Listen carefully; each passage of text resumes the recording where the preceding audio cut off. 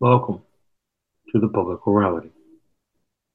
For 50 years, Roe v. Wade constitutionally protected a woman's right to choose an abortion.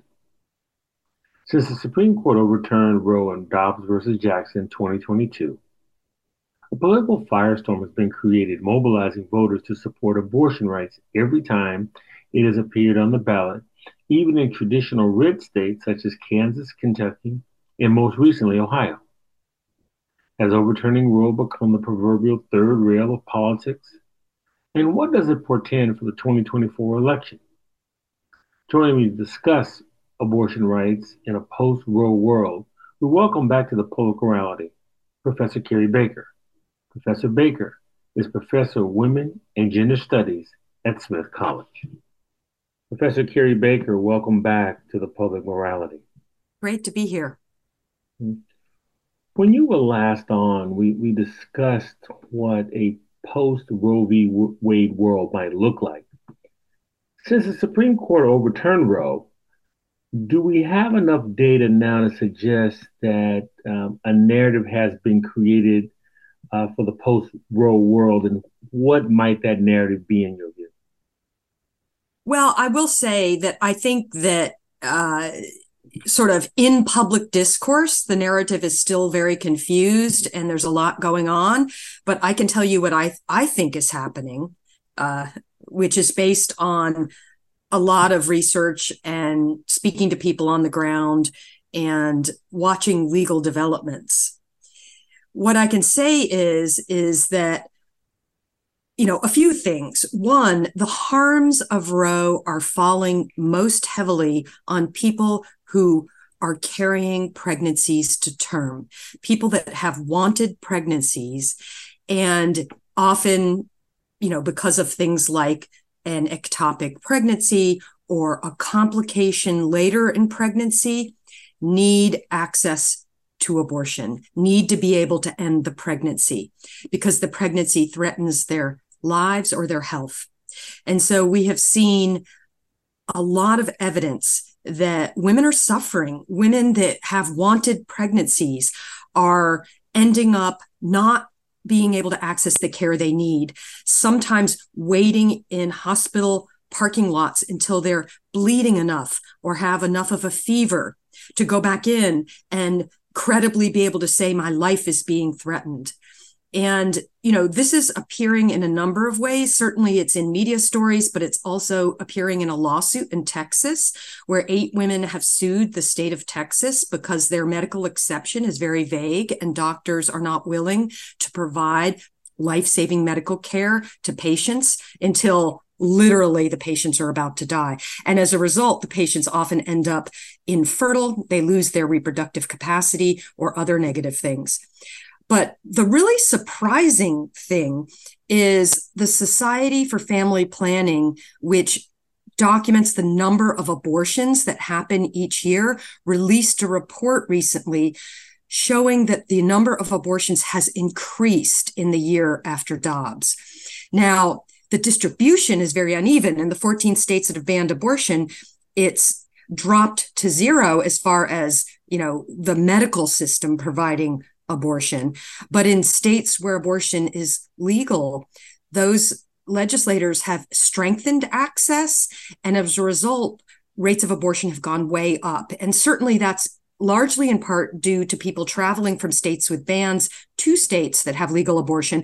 But it's also just generally increased access to abortion to people that live in states that allow abortion.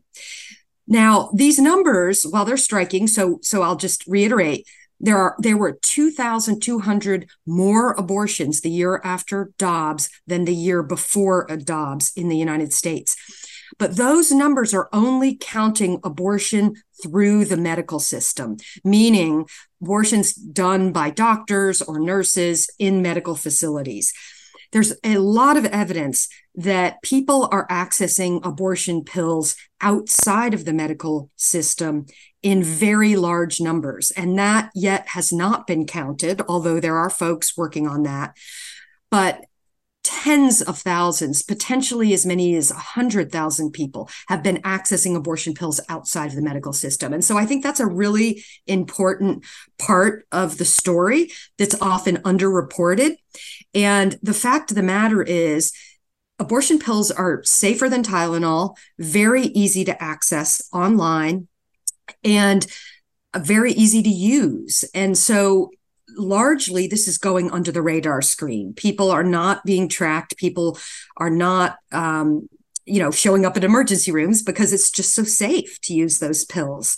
So I guess that would be the upshot. I mean, certainly the threat of criminalization hangs over the underground abortion pill movement all the time, but there hasn't been a lot of reports of people being criminalized for ordering pills online and using them, except in a couple cases involving people that used it very late in pregnancy. But generally, again, tens of thousands of people are using these pills and safely, and I think it's really shifting the narrative on abortion. The anti-abortion movement has been very successful in painting abortion as dangerous, as difficult, as, heart-wrenching. And I think that as women are finding that they can just order these pills online and use them, that it's not difficult, that it's quite safe, that it's within their control. They don't have to go to doctors and ask for permission. They don't have to go through waiting periods and pay $700, which is what it costs on average to get an in-clinic medication abortion in this country, that they can in fact spend, $35 and get pills through the mail. Or if they're using some of the underground networks that mail pills for free, that they can just have them on hand in their medicine cabinet in case they use them. So I guess that would be my summary as to what and I don't want to underestimate the excruciating legal situation that we're in. And, many attorneys are challenging these abortion bans and many people are frightened by them. But I guess just stepping back and thinking about it historically, and I see this moment as a real turning point. I think that COVID and Dobbs have, in essence, freed abortion pills from medical and legal gatekeeping that has been going on for decades and that is not scientifically based and is, sort of driven by extreme anti-abortion politicians. And that, like the rest of the world where abortion is illegal, people access abortion pills. And we are learning here in the United States from activists in Latin America and from across the globe who have been doing this for years, doing it safely. And, so I think that it's been interesting, not surprising to me, but I think it would be surprising to a lot of people what's happened.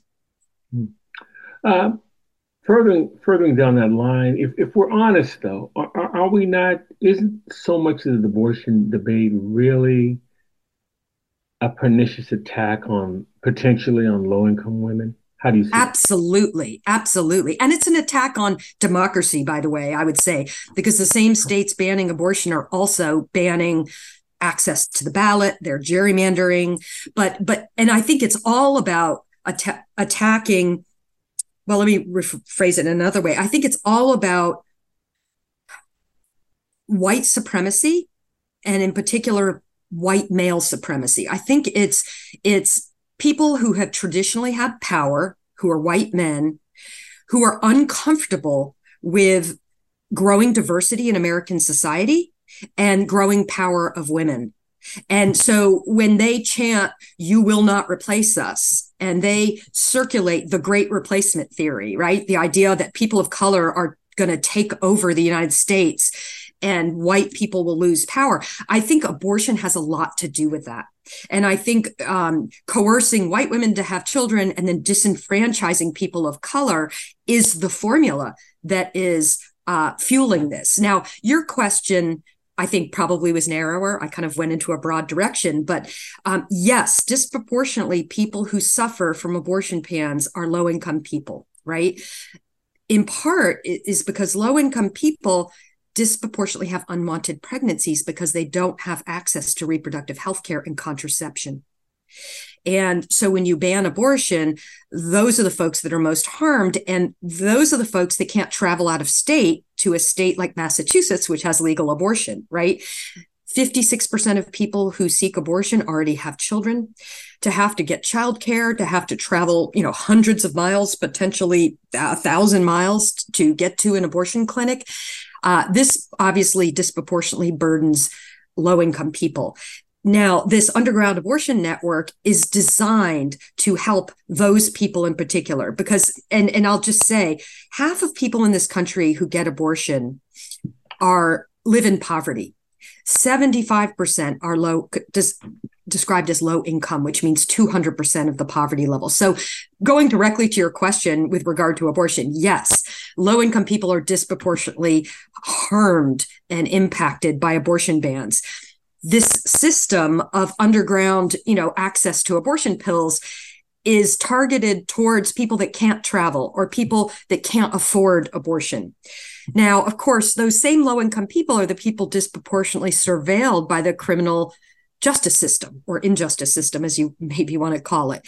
And so, it's difficult. It's a problem, but I think that this system is very good so far at evading detection. But of course, the anti-abortion movement is very aware of all of this, and they are trying to design ways of finding people who are doing this. I will say, though, one thing that I worried a lot about was that states would ban self-managed abortion. In other words, ban people ordering pills and using them. And only 2 states so far have done that, and they've done that long before Dobbs. And I think in part it's because it's very politically unpopular. And the few legislators across the country that have suggested, we're going to start criminalizing women that, have abortions and access pills, it's really not gone anywhere politically, which surprises me in a way.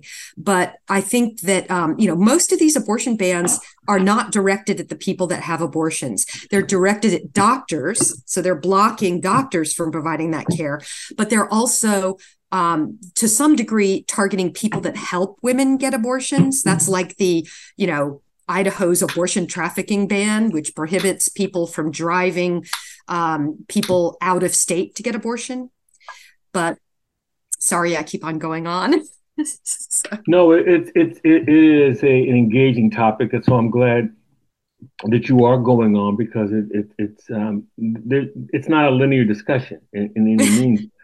One of the common arguments in the battle to overturn Roe, and you hear people saying this now, is that it represented a judicial overreach, and so they weren't necessarily against abortion, but they thought the states should have a voice, should be left up to the states. Now, I guess what that raises for me is, how do you define states?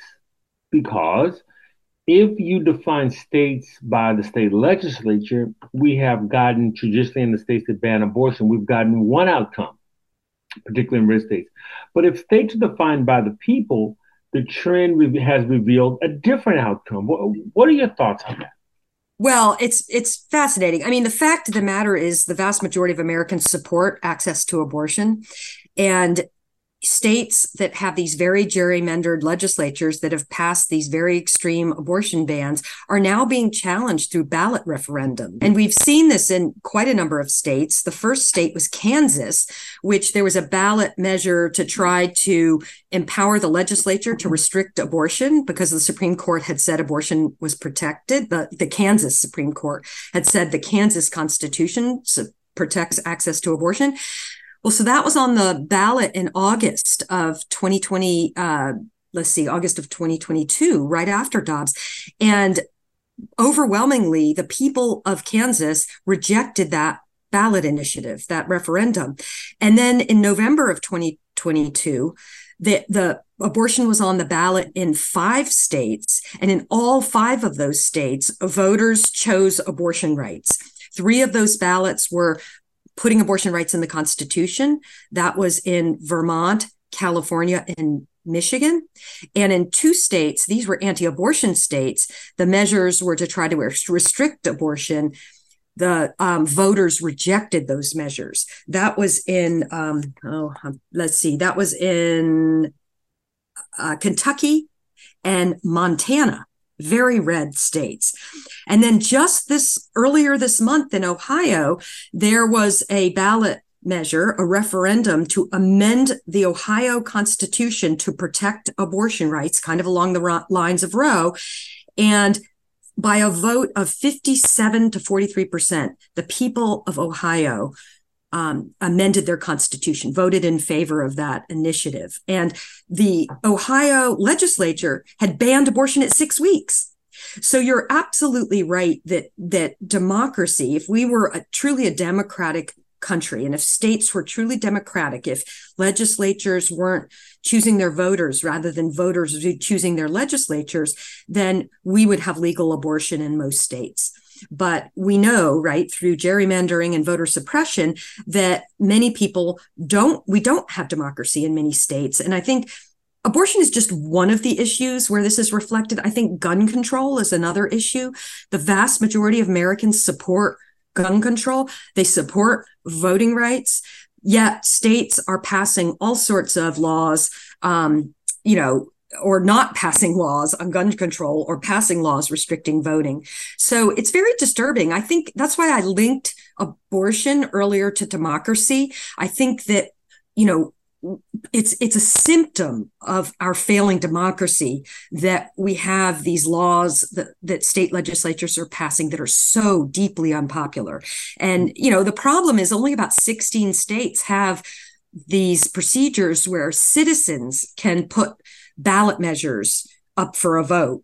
In other words, what's happened in states like Michigan and Ohio is that individuals in the state collect thousands of signatures. In Michigan, I think it was over 700,000 signatures, and in order to put an initiative on the ballot. And, in Ohio, the people in power didn't like that. And they tried their best to try to defeat a Democratic ballot initiative. They sort of at the last minute put a measure out to vote in August saying, rather than 50% to pass a ballot initiative, you need 60%.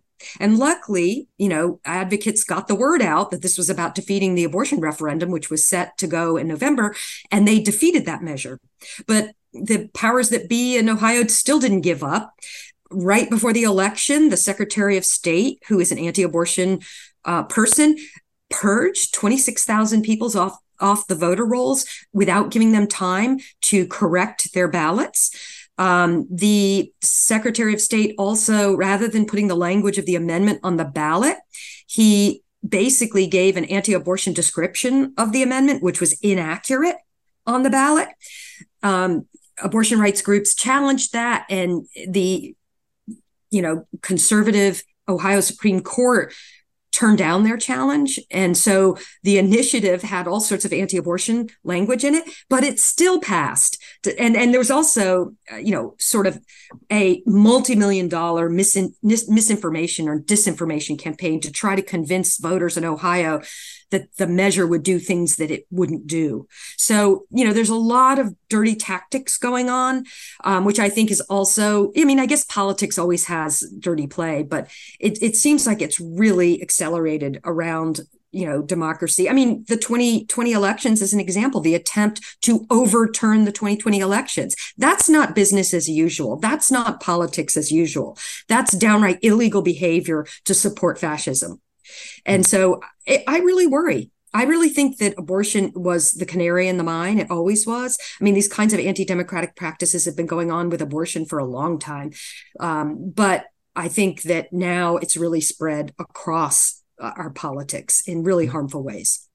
And we're going to expand on some of those tentacles in just a second. I guess I was wondering, listening to your last answer, when those who advocate, well, all I really wanted was for the state to decide to get around the judicial overreach by the Supreme Court, it seems to omit the fact that American democracy was really not designed, in this case, to have, say, 50 standards of privacy. Yeah. Well, and, the 14th Amendment protects liberty. And liberty includes not having the government rifle through your underwear drawer. It includes some privacy.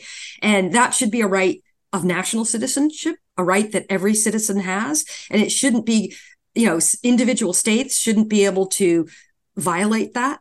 The 14th Amendment applies to the states. The people, Brett Kavanaugh in his concurrence in Dobbs said, oh, we're just going to throw it back to the states. They're the ones that should be legislating. And we really want to be done with this abortion issue, which was kind of a joke if he really thought overturning Roe was going to create an end to the abortion issue. No, not at all. But almost immediately, the anti-abortion movement and many Republicans began to say, oh, we want to ban abortion nationwide.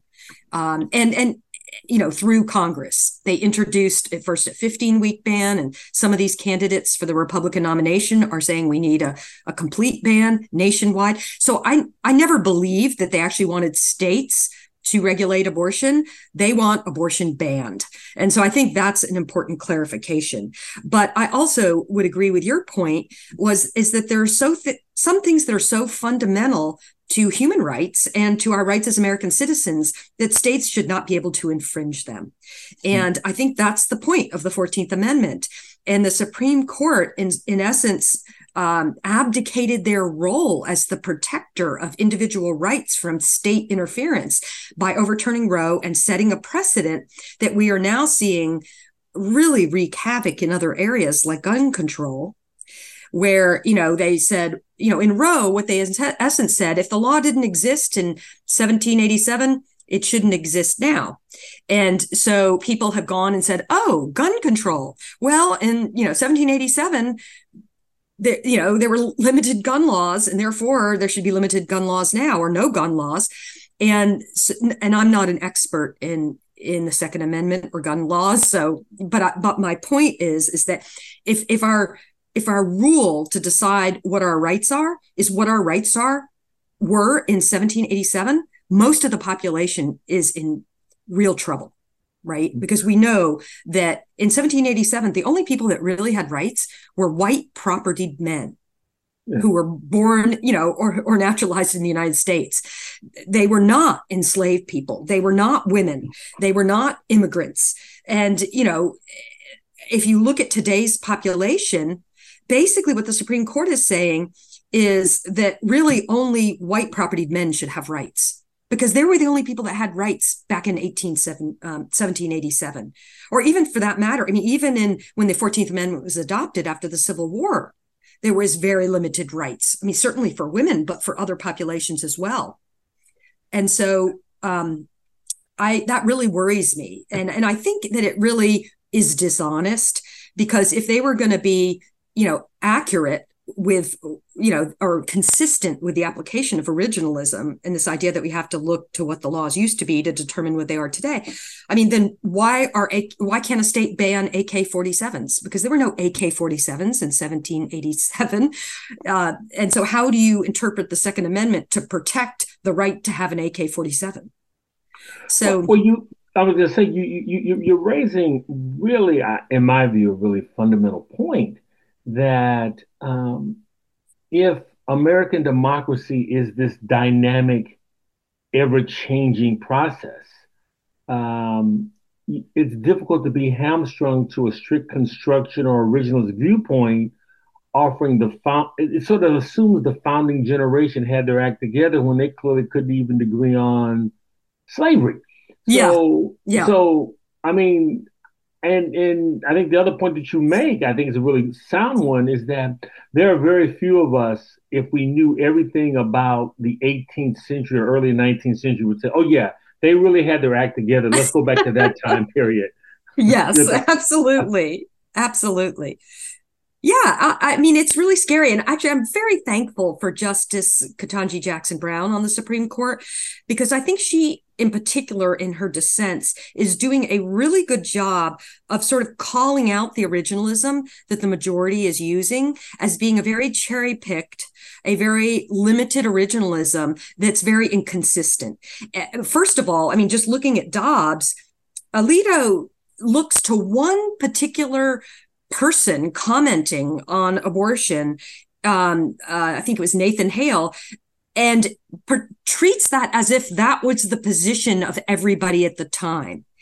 And doesn't actually honestly look at the variety of legal approaches to abortion back then. I mean, in fact, common law that we got from Europe, from England at the founding of this country, treated abortion as legal before quickening. It was not considered illegal before quickening. And quickening is the point at which a pregnant person can feel a fetus move inside of them, which is usually at about 6 months, 5 or 6 months in the first pregnancy, at least.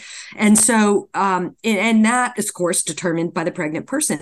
And so for him to ignore that strong legal precedent and the voluminous history, I mean, historians filed an amicus curiae brief in that case explaining this history in detail, rather than looking at that, as you say, that the differences of opinion, they just cherry picked one guy whose views didn't determine the law and said, well, he thought it was a bad thing, so therefore today we can't have it. We can't have abortion. And to me, that's a really dangerous precedent because it is not based in fact, and it's not based in a consistent application of principles to determine our rights. I'm so glad you mentioned the Dobbs opinion by Justice Alito because that was my next question. Uh, he also offered in Dobbs that abortion was not deeply rooted in the nation's history. I find that to be just a fascinating statement that sort of, when you look at that notion of what's deeply rooted. So, in the reality of American history, couldn't one have made a similar argument about the abolition of slavery or women's suffrage or LGBT equality or interracial marriage, any array of issues that were not deeply rooted in American history until it was? So I Yes. guess my question to you is there a historical timeline that ascertains what's deeply rooted? Is 50 years Mm. enough to be deep? When are we deeply rooted in American history? I guess is my question to you.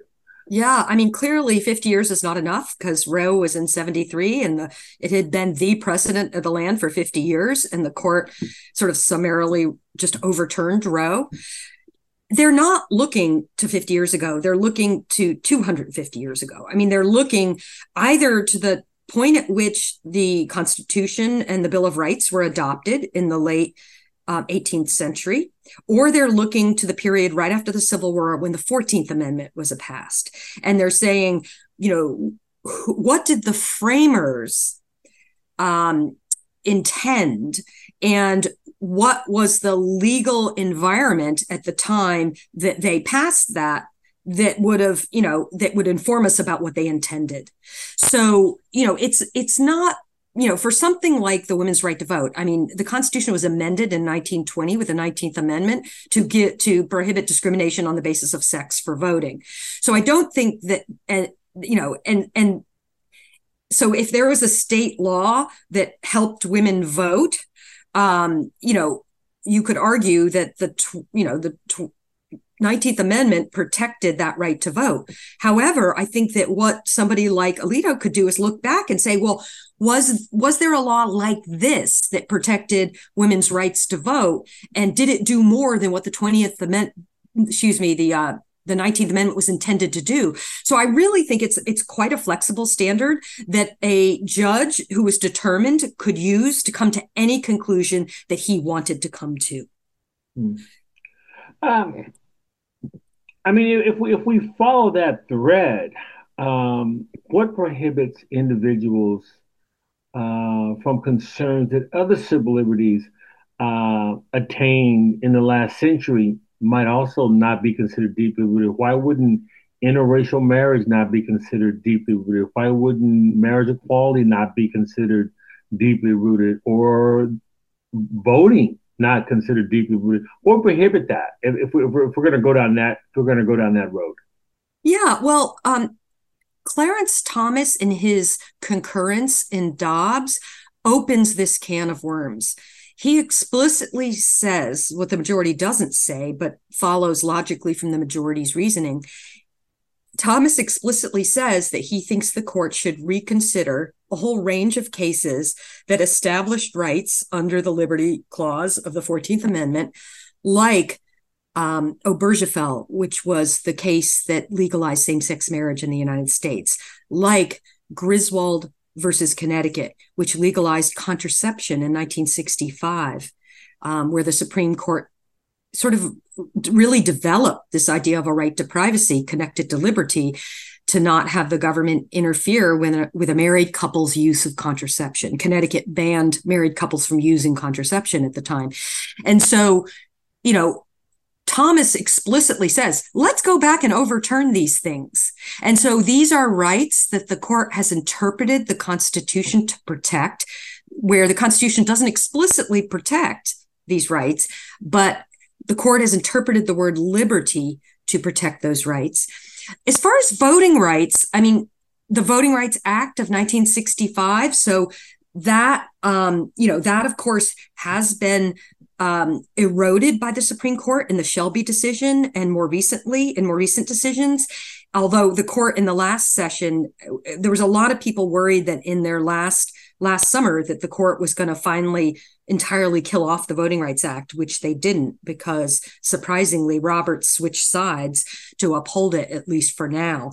But I think there's real concern that the court is going to eliminate any right that has been developed in recent history since the mid-1950s, anything that the civil rights movement or the women's rights movement or the LGBT rights movement has pushed for to be covered by the Equal Protection Clause or the Due Process Clause of the 14th Amendment, that all of those are subject to being overturned along the reasoning of Dobbs. And, I think that is very interestingly, Thomas did not mention Loving versus Virginia, which is I was going to bring that up. I'm so glad you said that. Yeah, that's the Supreme Court case that banned people of different races from marrying. That was a 1967 case, and that was very important precedent for Obergefell, which is the decision that said that people of the same sex could marry. And, it's sort of ironic that he didn't mention that, because he is, in fact, himself in an interracial marriage, and I'm sure that's why he didn't mention it. But his reasoning would absolutely undermine that decision. There's nothing in the Constitution that says that people of different races can get married. It's only by virtue of the court interpreting the Liberty Clause to say that the state, that people have a right to not be treated differently based on their race, and that they have a fundamental right to be married. And the state can't ban certain people from being married because they don't like that they're of two different races or of the same sex. Funny how you let that go. I'm so glad you raised that, because I was going to ask you about Loving.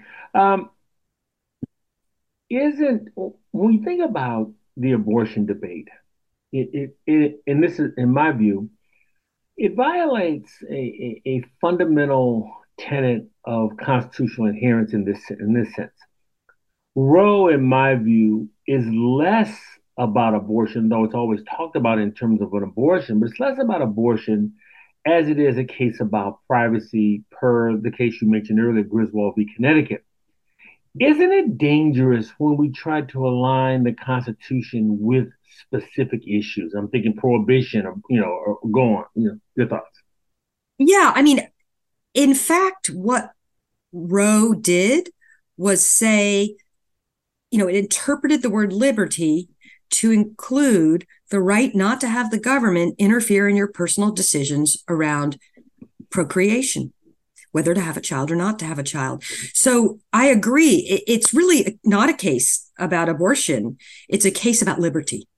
And what I find the current Supreme Court is constantly doing is, rather than looking at the principle, it looks at a specific issue and says, well, the Constitution says nothing about abortion. Another example is Lawrence versus Texas, which was the 2003 case that struck down the Texas anti-sodomy law. And basically what that decision was about is, does the government get to determine what kind of sex you have with other consenting adults? Do they get to say no anal sex, no oral sex, only missionary position? And I think most people would agree that Lawrence was a good decision. And by the way, that's another decision that Thomas said we should revisit. But, there is a long history of states banning fornication. What's fornication? Sex outside of marriage. There's a long history of states banning sodomy, anal and oral sex. And, we got to a point in this country where we felt like it's not really the government's business. I mean, I think to some degree, it was informed by religious beliefs or by moral beliefs. But I think that as a country, liberty includes the liberty to be able to have your own religious and moral beliefs about sex and make your own decisions about sex, as long as you're not harming other people. Obviously, if you're harming other people, that's a different thing. But if it's consensual adult sex, the government doesn't really get to be the umpire. The government should step aside and give us our liberty. And so, in Lawrence, I forget who it was probably Scalia, wrote a ranting dissent saying, the Constitution says nothing about oral sex. It doesn't provide the right to oral sex. The founders of this country weren't concerned about oral sex. They weren't thinking about oral sex. I mean, they may have been, but he said, the point is that was not what they were talking about. And that's just a very simple argument that completely evades the principle, which is the government should keep its nose out of our bedrooms. And I really think that, most Americans, hopefully all Americans, don't really want a menage a trois with the government. They don't really want the government in there refereeing what positions they can take, what contraception they can use, who they can be in the bedroom with. And again, I'm using this as an example of how, a sort of anti-civil rights strategy is, rather than focusing on the principle, to kind of break it down into some specific issue and then say, oh, the Constitution doesn't protect that specific thing. Yet they won't do that on something like gun rights, right? I mean, the framers never said anything about AK-47s. So AK-47s aren't protected by the Second Amendment if you use an originalist interpretation consistently. Yet when you're talking about rights they like, the conservatives on the Supreme Court go up to the principle level, the big, broad level, and say the government, should not infringe the right of the citizens to have guns. And they're not going to say, well, AK-47s or, if you're going to be consistent, what the Second Amendment means is everybody has the right to a single loading muzzle, rifle, which is the only thing that was around when the Second Amendment was adopted, right? I don't know guns that well, so I might be calling it the wrong thing. No. But the point being is they don't get specific when it's rights they like. They only get specific when it's rights they don't like. When it's things like AK-47s, they're like, oh, the general principle is the government can't take away our right to defend ourselves. Does that make sense? I always tell my students when talking about the Heller versus DC decision, I tell them, I always have them read that decision, because you see Justice Scalia in particular doing some unoriginalist-like rationale to justify supporting gun rights. Yeah. One of the aspects that struck me specific to the abortion debate is that it's easier, in my view, to be pro-birth than it is to be pro-life. Yeah. And if you were going to be pro-life, wouldn't it also dictate greater access to birth control, support foster care, support adoption care, and child care subsidies for low-income women, paid family leave, et cetera? So how is the current debate, in my view, I don't want to put words in your mouth, not an attempt to have morality on the cheap?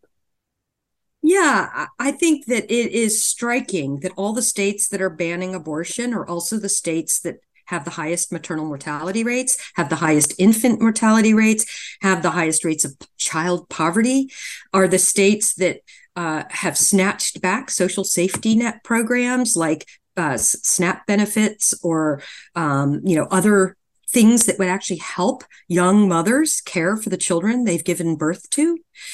It's striking to me how unsupportive of parenting and of mothering these people that profess to be pro-life are. And, they say, well, we should do it through charities, through individual giving. We shouldn't have the government give handouts, right? Yet their charity is, first of all, way too limited to support the people that need it, even now, much less if a bunch of people were forced to give birth against their will. But second of all, it's often conditioned on religious requirements and other kinds of burdensome restrictions that, a low income mother of four can't go to Bible class for 3 hours to get a box of diapers. And so it's very, to me, hypocritical. And I completely agree with your characterization that they are pro forced birth, but they are not pro life. They are not pro child. I've often said that we live in one of the most child hostile countries in the entire world. Just look at the number of children killed by gun violence, yet we do nothing about guns. Look at the high child hunger rate, yet we cut SNAP benefits. Look at I could just go on and on and on.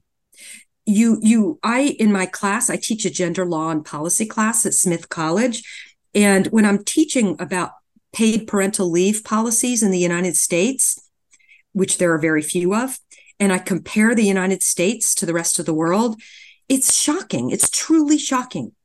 All the United States has is 10 weeks of unpaid leave. And then a few states have passed paid parental leave, primarily Democratic states, not the Republican states that are banning abortion. And so somebody's forced to have a child and they have to be back on the job within days. And many countries around the world support months of paid parental leave at 80-90% of the salary that the person had been making. France, it's like 3 years of paid parental leave. Many European nations have very generous paid leave policies. And it's not just for the person who gave birth, it's also for the other parent. The father or other parent can take time off from work and still have their income. And, the fact of the matter is, unpaid leave doesn't do much for many people because most people can't afford unpaid leave. If you're working a minimum wage job and you have a child and you can barely make rent, you can't take 10 weeks off with no pay. You'll be thrown out. And then you'll have your child taken and put in the foster care system. We create a real catch-22 for parents in this country. And not only do we not have paid parental leave, we don't have nearly enough childcare subsidies. And Congress just let the pandemic era childcare subsidies lapse. And I do the same thing in my class with childcare. I compare US subsidies to subsidies that are given by countries around the world.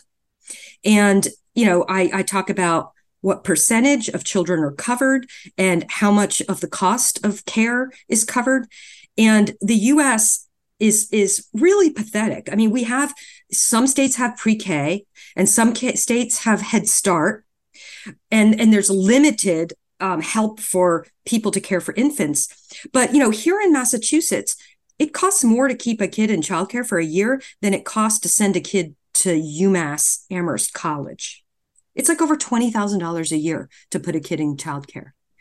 And we've got a childcare crisis in this country. And Democrats repeatedly try to get Congress to deal with this issue and Republicans to deal with this issue. With Biden, it was the Build Back Better plan. And in that, he had paid parental leave. I forget how many weeks, but he had required paid parental leave. And he had generous childcare subsidies and new standards for childcare facilities to make sure that when kids are in care, they're safe and well cared for. And at every step of the way, the Republicans blocked that.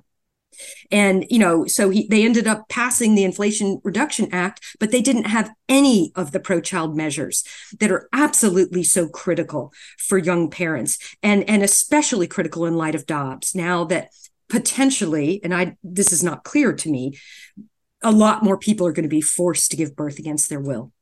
Mm. And remember, 75% of people seeking abortion are low income. So those people and most of them already have children. Then they have one more child and they still don't have enough money to feed them. And by the way, I'll also say this is a completely racialized problem. Certainly there are plenty of low-income white people who are harmed by these programs, but disproportionately low-income people in the United States and low-income children are children of color. And if you look at those statistics, it's absolutely shocking. The percentage of Black children and Latinx children in the United States who are growing up in poverty. And during the COVID pandemic, when these child support programs went into effect, that poverty rate dropped substantially. And then as soon as those measures ended, the poverty rate went right back up. And so I absolutely agree with you that the people that are opposing abortion and who also oppose policies to help new mothers care for their children and help children, they're not pro-life. When you, given your area of expertise, what's missing in this political cacophony um, around abortion rights and right to life and how you want to find it? Given your expertise, what are we missing from the debate? What would you like to see lifted up that's not lifted up, if there's something? Well, I think let me just I mean, I do think what I was saying earlier about how harmful abortion bans are for people that carry pregnancies to term, because I think it's very easy to say, well, I'm not going to have an abortion, so that doesn't affect me. Or I can just go get an abortion. It's not going to affect me. I think a lot of wealthier people don't care that much because they're like, well, I can always get it. I can use my money to go to another state, or I can get my doctor, my private doctor who I'm paying to do an exception. I think this is an absolutely immoral position that actually makes me really angry. But I hear that. I hear that. And I think what those people need to know is that if you are, 8 weeks pregnant and all of a sudden you have shooting pains in your abdomen and you need to be rushed to an emergency room and get an abortion because you have an ectopic pregnancy, there's no time to travel to another state. And you could be denied abortion. This could kill you. It could kill your daughter, your wife, your sister. And and that's just one example. I mean, the other example is the person who's 25 weeks pregnant and it's diagnosed that the fetus will not survive, that it's missing a brain, that it has a major defect incompatible with life. Yet your state forces you to continue to gestate that fetus because there's still a heartbeat. And so for another 15 weeks, you have to have your dying child in your womb. And by the way, that harms your health. But you may not be able to access an abortion because, for instance, in Texas, the exception for harm to life is so vague that doctors are scared because so much is at stake. They could lose their license. They could end up in jail. They could be bankrupted. And, many of the 8 women who are the plaintiffs in that Texas case that I told you about, they were pro-life. They weren't anti-abortion. They weren't pro-choice.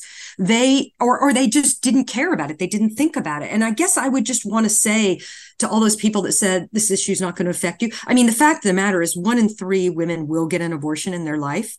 But even aside from that, about 85 to 90% of women give birth at some point in their life, and they are at danger by these laws. And not just a danger that you can oh, okay, well, I'll travel to get this, procedure out of state. Sometimes there's no time to travel out of state and you still can't get a doctor to agree to do it. I just quite frankly would not become pregnant in a state that had an abortion ban. And I have a niece from South Carolina, and I have strongly, I've said, if you get to the point where you get married and want to have a child, you should not live in a state like South Carolina because it would be dangerous. And that's really sad and scary in this day and age that we've gotten to that point where we devalue the lives of women and pregnant people so much that we don't care about their health, apparently. I really think it's become really, I think a lot of the people, particularly the politicians that vote against abortion rights, actually don't care that much about abortion. I mean, look at Donald Trump. He's now finally sort of backtracking on that issue. But, I think it's that it was a very effective tool of political mobilization. And it's been interesting to me to see post Dobbs the sort of, dog that caught the car situation going on with the Republican Party, especially with all these ballot measures, where they just don't know how to talk about abortion anymore because it's such an unpopular position to call for bans. Yet that's been a hugely mobilizing issue for them when Roe was in place. And so they're no longer talking about abortion bans. They're talking about abortion limits. There are interesting things that they're doing, but I think that they, and now they're jumping ship and going on to the anti-LGBTQ ship, right, with the attacks on transgender people. And that's really becoming more of the focus and the mobilizing force that they're using. But I think they're in a dilemma because they will not let go of their really unpopular position. And it's endangering the lives, the health, and the rights of many, many Americans in this country. So will, in your view, abortion be front and center in 2024? Absolutely. And the polling data shows that. So let me talk a little bit about the polling data. So recent data has shown that abortion is a powerful mobilizing force for Democrats and independents, especially independent women, younger women, voters who support abortion rights, college-educated women, Latinas and Black voters, and voters aged 30 to 39 in the 2024 elections. So this was like detailed polling that was looking at like what issues actually motivate people to go to the polls. And what it's showing is that abortion rights supporters are much more motivated to go to the polls than people who oppose abortion. And if you combine abortion with the Equal Rights Amendment, which, women's equality, the data is really quite striking. So voters overwhelmingly expressed support for the Equal Rights Amendment, 7 in 10 voters, with a strong majority, 57% strongly supporting the ERA, compared to 12% who oppose the ERA.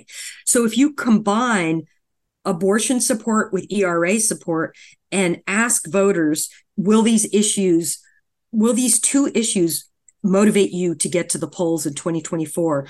Overwhelmingly, they will. And so, we've seen this. It's interesting after Dobbs in the run up to the 22 elections, all of the pollsters were saying, oh, it's inflation. It's inflation. That's the real motivator. And the polling that we did in the women's movement, and this is the poll that I just talked about, was a poll from Lakes. I'm not finding it, but I'll just go on. But it's a poll commissioned by Ms. Magazine and the Feminist Majority Foundation, with a reputable polling organization. What they found was that the number one issue for women was abortion, and particularly for young people and young women. That was a major mobilizer. And that's exactly what we saw in 2022. I think that's what we saw in 2023 as well. Those were the issues. It was not only the case in the Ohio ballot referendum, it was also a motivating issue in Virginia, which flipped the legislature to Democrat. Because, Glenn Youngkin is the governor. He's anti-abortion, Republican governor, and he was threatening to ban abortion in the state. And that really motivated people to come out and vote for Democrats in the legislature. Democrats got both houses in Virginia. It also motivated the governor's election in Kentucky. Kentucky voters reelected the Democrat Andrew Beshear against a challenge by the former Attorney General Daniel Cameron, who is a very vocal anti-abortion opponent. And so, if the abortion issue will help get a Democratic governor reelected in Kentucky, it's a very important issue. And I think it will absolutely be an issue. These stories of women suffering from these abortion bans will keep coming, and they will be used. I mean, it was striking, the stories that were used in the Ohio referendum. A young woman told the story of being raped by her stepfather, when she was 12 and becoming pregnant. And she did about a minute and a half PSA that was widely played throughout Ohio talking about what it would have meant to her if she had to carry that pregnancy to term at age 12. And I think that's just a very compelling message to people. Women are speaking out about the harms, when they're trying to carry pregnancies to term and they can't get the medical care they need. Those stories really reach the vast majority of the electorate and motivate them to vote against people supporting these kinds of abortion bans. Professor Carrie Baker, I want to thank you so much for sharing your wise and passionate observations. And it's great to have you back on the Public Morality. Thank you so much for your time. Thank you so much. It was wonderful to be here. The Public Morality welcomes your comments. You can contact me at byron@publicmorality.org. That's Byron, BYRON, at publicmorality.org. You can follow me on Facebook as well as Twitter. The archive broadcast can be found on iTunes, Spotify, Amazon Prime, SoundCloud, or wherever you listen to your podcasts. Those listening to the Public Morality on WSNC can also listen on its app. Using your mobile device, simply go to your application page, search WSNC 90.5, and click open to listen from anywhere. The Public Morality is produced at WSNC on the campus of Winston-Salem State University. For all of us at the Public Morality, I'm Byron Williams.